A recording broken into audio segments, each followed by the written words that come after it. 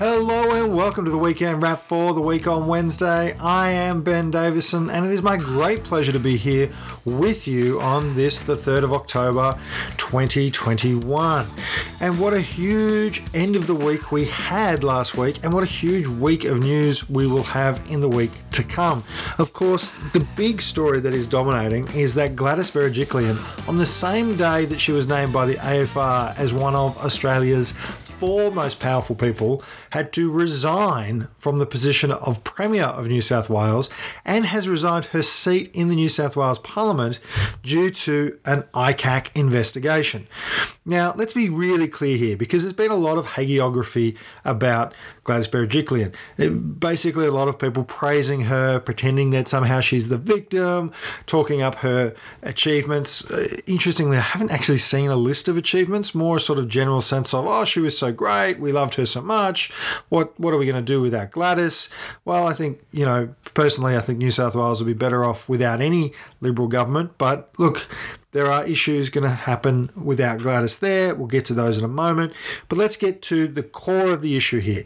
Gladys Berejiklian has resigned because there will be an ICAC investigation into whether she breached this particular law.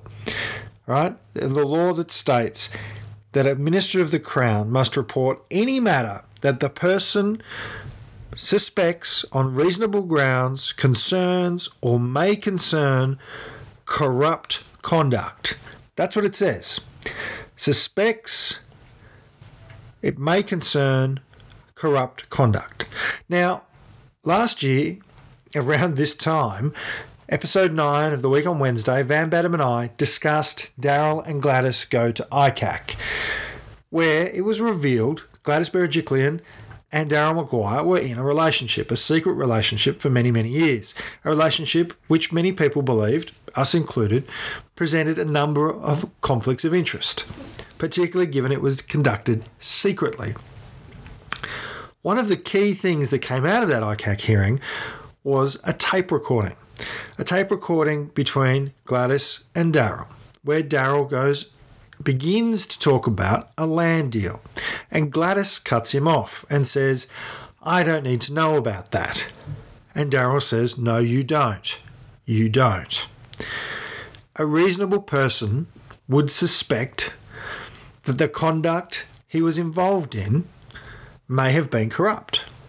Otherwise, why would she not need to know about it?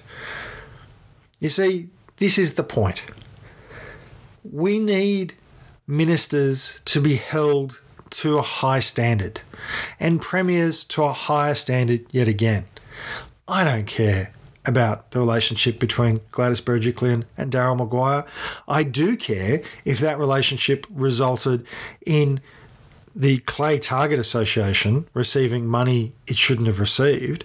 I do care if it means the Riverina Conservatorium of Music received money it shouldn't have received, and that somehow or another some of that money made its way into the pockets of Daryl Maguire or donors of the Liberal Party or property developers.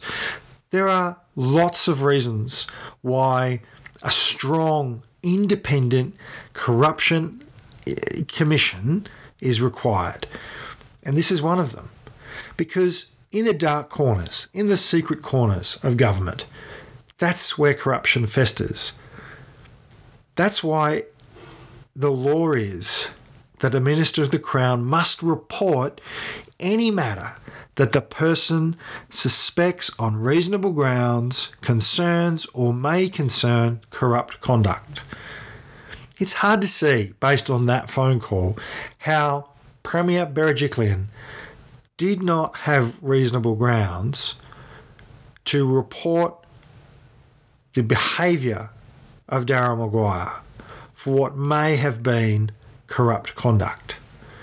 Now, an investigation may have found that there was no corruption. It would appear, in actual fact, that the investigation will find there was, but the point of that law is to stop corrupt behaviour from happening. It's to ensure that any suspicion of corruption is investigated, to help deter others from acting in a corrupt way. Because it's easy for people in positions of power to act together in a corrupt manner. We've seen that happen in this country. We've seen that happen in New South Wales, where people have acted in concert together for their benefit at the expense of the Australian people. You have to have a strong disincentive. You have to have it, because the incentives to work together in a corrupt manner are very strong. We've seen people become millionaires from corruption. We've seen people hold the highest office in the land because of corruption. So for journalists and former Liberal leaders to come out and say, what a great job Gladys did, and well done Gladys, and this is ICAC going too far, it misses the point. Gladys could have solved poverty and housed every person and made sure that everyone had enough money to pay their bills and a job and dignity and the healthcare they need. By the way, she didn't do any of those things. It's not as though she was a premier who did those things. She's a premier who oversaw a housing affordability crisis, who privatised as many things as she possibly could. This is a premier who allowed Delta to run rampant throughout not just New South Wales, but in fact Victoria, Queensland. Today we've seen cases in Tasmania. This is a premier whose behaviour on the national stage was to attack the Premier of Queensland, to attack the Premier of Victoria, to attack the Premier of WA, was to back in her mate Morrison at the cost of the people of New South Wales. I will never forget nor forgive Scott Morrison for praising Gladys Berejiklian for not locking down sooner. I, like many people in this country, have been separated from people I love for months and months and months because of the failure of Gladys Berejiklian and the failure of Scott Morrison. So for Scott Morrison to praise a premier who has had to resign because she failed to report on a matter that she suspected on reasonable grounds, or should have suspected on reasonable grounds, of being corrupt or concerning corrupt conduct, is a disgrace. It is a disgrace. I'm glad Gladys Berejiklian is gone. Don't get me wrong, I understand the repercussion. The repercussion is that Dom Perrottet, who doesn't believe the Aboriginal flag should be allowed to be flown from the Sydney Harbour Bridge, who believes Donald Trump represents the silent majority, even though he actually only got less than 25% of eligible votes in the election, is the rightful president of the United States, that he is a member of the Opus Dei ultra-conservative faction of the Catholic Church, that he was arguing strongly to avoid any form of lockdown in Sydney and essentially to let Delta rip even further than it already has. I understand that he will likely become Premier of New South Wales now as a result of Gladys resigning. But we cannot simply say we have to keep Gladys in place just to avoid Dominic Perrottet. We have to campaign hard to keep him honest and accountable and remove him from that position. If he were any kind of leader, the first thing he would do is put forward a bill to the New South Wales Parliament, which, by the way, has been suspended under Gladys, He would recall Parliament and he would put forward a bill for an early election. Now, I know not many people are calling for this. This is not a broad call-out issue. But frankly, the situation in New South Wales has devolved to the point where the elected leader of the Liberal Party has had to resign due to a corruption investigation. The front runner to become Premier of New South Wales by default is a person that I think most New South Welsh people would see as unsuitable for that role. There is many key issues around health, around infrastructure, privatisation, around supporting workers, pay rises for nurses that have been delayed and cut, that should be put to the people of New South Wales. They should be given their democratic right to have a say. And whether it's Dom Perrottet or one of the other essentially bland white men who will replace Gladys, that should be their first and only act. It won't be, but it should be. And frankly, we have to stop pretending that Gladys was some great saviour. The media has consistently gotten this wrong. The AFR ran a piece about how Gladys was the woman who saved Australia, and then she allowed the Delta outbreak.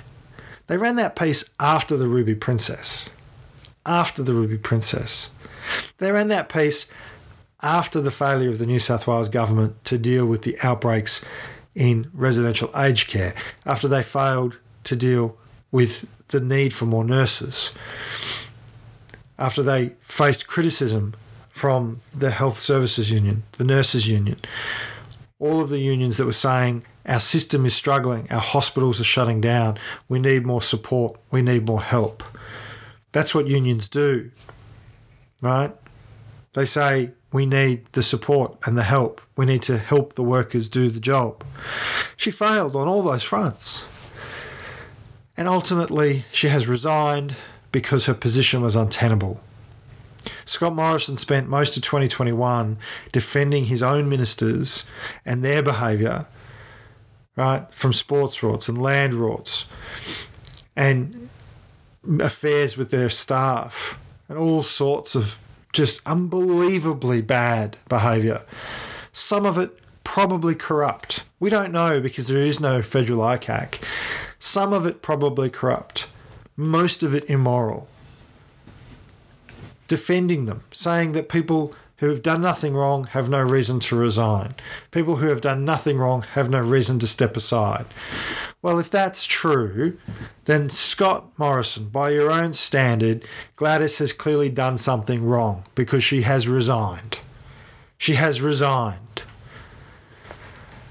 So for him to come out and praise her, and for the Sydney elitists and the Sydney media elite to jump on the, oh, she was so great, oh, what a loss, is just sickening. It's sickening to see. As someone in Victoria who's now dealing with the fact that she failed to act quickly, she failed to do what was necessary, and now we're stuck once again in lockdown, it sickens me to see. It absolutely sickens me to see. So let's talk about what happens next. New South Wales will have a new Premier sometime in the next week or so. And it won't be Andrew Constance. Andrew Constance, who was one of the front runners early, has announced he will be leaving state parliament to try and become the federal member for Gilmore. This is the third time he's announced he was leaving state parliament. The first time he announced he was leaving politics altogether, changed his mind. The second time he announced he was running for Eden Monaro, changed his mind. Now he's said he's going to run for Gilmore. Who knows? Maybe he'll change his mind again. Frankly, Andrew Constance couldn't he couldn't buy ferries that fit under the bridges in Sydney. He's a failure as a minister as well, frankly. You know, rather than build it in New South Wales or even buy it from another state in Australia, he was more than happy to travel the world buying junk that doesn't work. Buses, ferries, trains. If it didn't fit or didn't float, then he would be buying it. Don't you worry about that. So I'm sure he'll find a place in Morrison's caucus very, very comfortable. Dom Perrottet, as I mentioned, is the likely successor. You know, this guy. Go back and watch the Four Corners expose on iCare, right? Because Ed Husick pointed out that on Insiders today, that Gladys Berejiklian was a premier for the wealthy suburbs of Sydney, not for the rest of the state.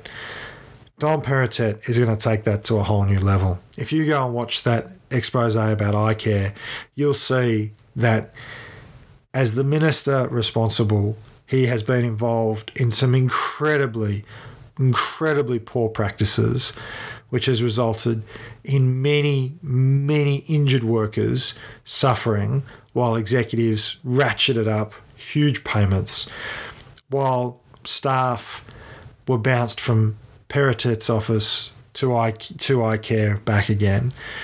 You know, if he becomes Premier, frankly, I think New South Wales will lose another Premier to an ICAC investigation, because I do not see how his hands are clean in all of that. It makes no sense to me that his Chief of Staff would be involved in moving staff around, that he's involved with iCare but somehow or another not involved enough to know that their behaviour was totally unacceptable. And there's a whole range of other issues. All you need to do is Google Dom Perrottet scandal. I mean, the man wants to bulldoze 10 iconic buildings in Sydney. He wrote a newspaper article about it. You know, the idea that leadership credentials are built around what you want to destroy and what you want to tear down rather than what you want to build up is twisted. It's a twisted notion. And this idea, oh, well, he was sort of joking, and isn't he such a larrikin? It's not a larrikin thing to say you want to bulldoze housing commission homes, that take away people's homes. That's an outrageous thing for a minister of a government to say. But, you know, Dom Perrottet will end up as Premier of New South Wales. He should call an election. He won't. Hopefully the next election sees him removed anyway. Moving on to the COVID situation. I touched on this before. Obviously, we're starting to get to a good point, where vaccination levels are increasing. This is excellent news. We're starting to get through that 70-80% first dose of vaccine for people over 16. And this is a key point for people over 16. We're starting to see New South Wales likely get to 70% double vaccinated shortly. Victoria probably more towards the end of October, start of November to reach that point as well. But we have to remember that if 80% of all Australians, including those under 16, were vaccinated, there would still be around 5 million Australians unvaccinated. So when you exclude those under 16, the number jumps up. We start to talk about 6.5 million Australians who will not be vaccinated once we reach that 80% double vaxxed over 16 mark. That's a lot of people. And in the UK and the US and other parts of the world, they're starting to see that means spread, hospitalisations and deaths. And we need to be very, very careful here. Because as Van and I discussed on the Week on Wednesday this week, there are many communities that haven't had access to vaccine for very long. So even though the state number will hit those roadmap targets, there will be pockets of vulnerable people with a disability, young people who are in insecure work and have to travel long distances, multiple sites to do their work, who will not be vaccinated. Now, Victoria has said that essential workers, 1 million plus people, will need to be vaccinated by the middle of October. Obviously, the union movement is working hard to try and get people vaccinated, to encourage people to do that, to work with employers to make sure that people are safe at work. And I cannot stress this enough. Joining a union now is so important. We've seen just this week the fake unions coming up in Queensland in particular, where the LNP are running these associations designed to strip members out of unions using this right-wing propaganda from the US around anti-vaxxer movements. You need to join your union because the union is there making sure you're safe at work, making sure you can go to work, making sure you get paid properly. These fake unions up in Queensland, run by the LNP, run by the Liberal Party, they can't represent you. They're legally not allowed. They can sell you insurance, they can take your data and use it for political purposes, but they're not real unions. Real unions are there for you when you need them. And that's what's happening in Victoria. We're seeing the union movement step up. So join your union. Do it now. Do it today. AustralianUnions.org.au WOW, W-O-W, for the week on Wednesday. That's where you join your union. So we're going to see these pockets of low vaccination, and they're going to be vulnerable people. They're going to be vulnerable people. So we've got to keep going. We've got to keep getting more people vaccinated. We've got to move beyond the 80% target to a 90% target, a 95% target. The kind of vaccination rates that we have for other things. The kind of vaccination rates we have for measles. You know, the kind of vaccination rates we have for rubella. These are the sorts of things that we need to target. Those sorts of high levels of vaccination. We don't want to see a situation where we start to reopen the borders. Morrison obviously this week rolled out a plan for that, and people come back to Australia and they bring more COVID with them. And because there are pockets of people that are not vaccinated, it spreads and new variants crop up and we have a problem, and we're back where we are now in a year's time. Nobody wants to see that. We all want this to come to an end, and we want it to come to an end in a way that gives us dignity of work, dignity of community, a sense of connectedness. That's what we want to see. So I'd encourage everyone to get vaccinated. I'm not interested in this sort of, it's a personal choice sort of narrative. Fine, it's a personal choice. No one's going to mandate you to have to get vaccinated, but your choices have consequences for you and for the people around you. That's the thing about choice, is that it means something. Making a choice has meaning. You know, I remember when they put choices in video games and it changes the outcome, right? If you have a choice that doesn't mean it doesn't make any change, it's not a real choice. If you choose not to get vaccinated, you're choosing to put yourself and the people around you at risk. And you might be choosing not to be able to participate in certain occupations. If you want to work in an abattoir, you've got to get vaccinated for Q fever. You have to, because that's part of the job. And we're going to see more of that as we go forward. Because COVID is dangerous. COVID is deadly. And we've just gone through nearly 2 years of lockdowns, of pain, of separation, of economic and social damage. Look, I'm going to end on a good news note. The good news is it looks like we will be able to spend Christmases together. That's fantastic. I'm really looking forward to seeing my friends who were promised by Morrison that they'd be home by last Christmas. Really looking forward to seeing them home by this Christmas. And hopefully you'll get to spend time with your family and your friends very soon as well. Until then, remember to be kind to yourself and to each other.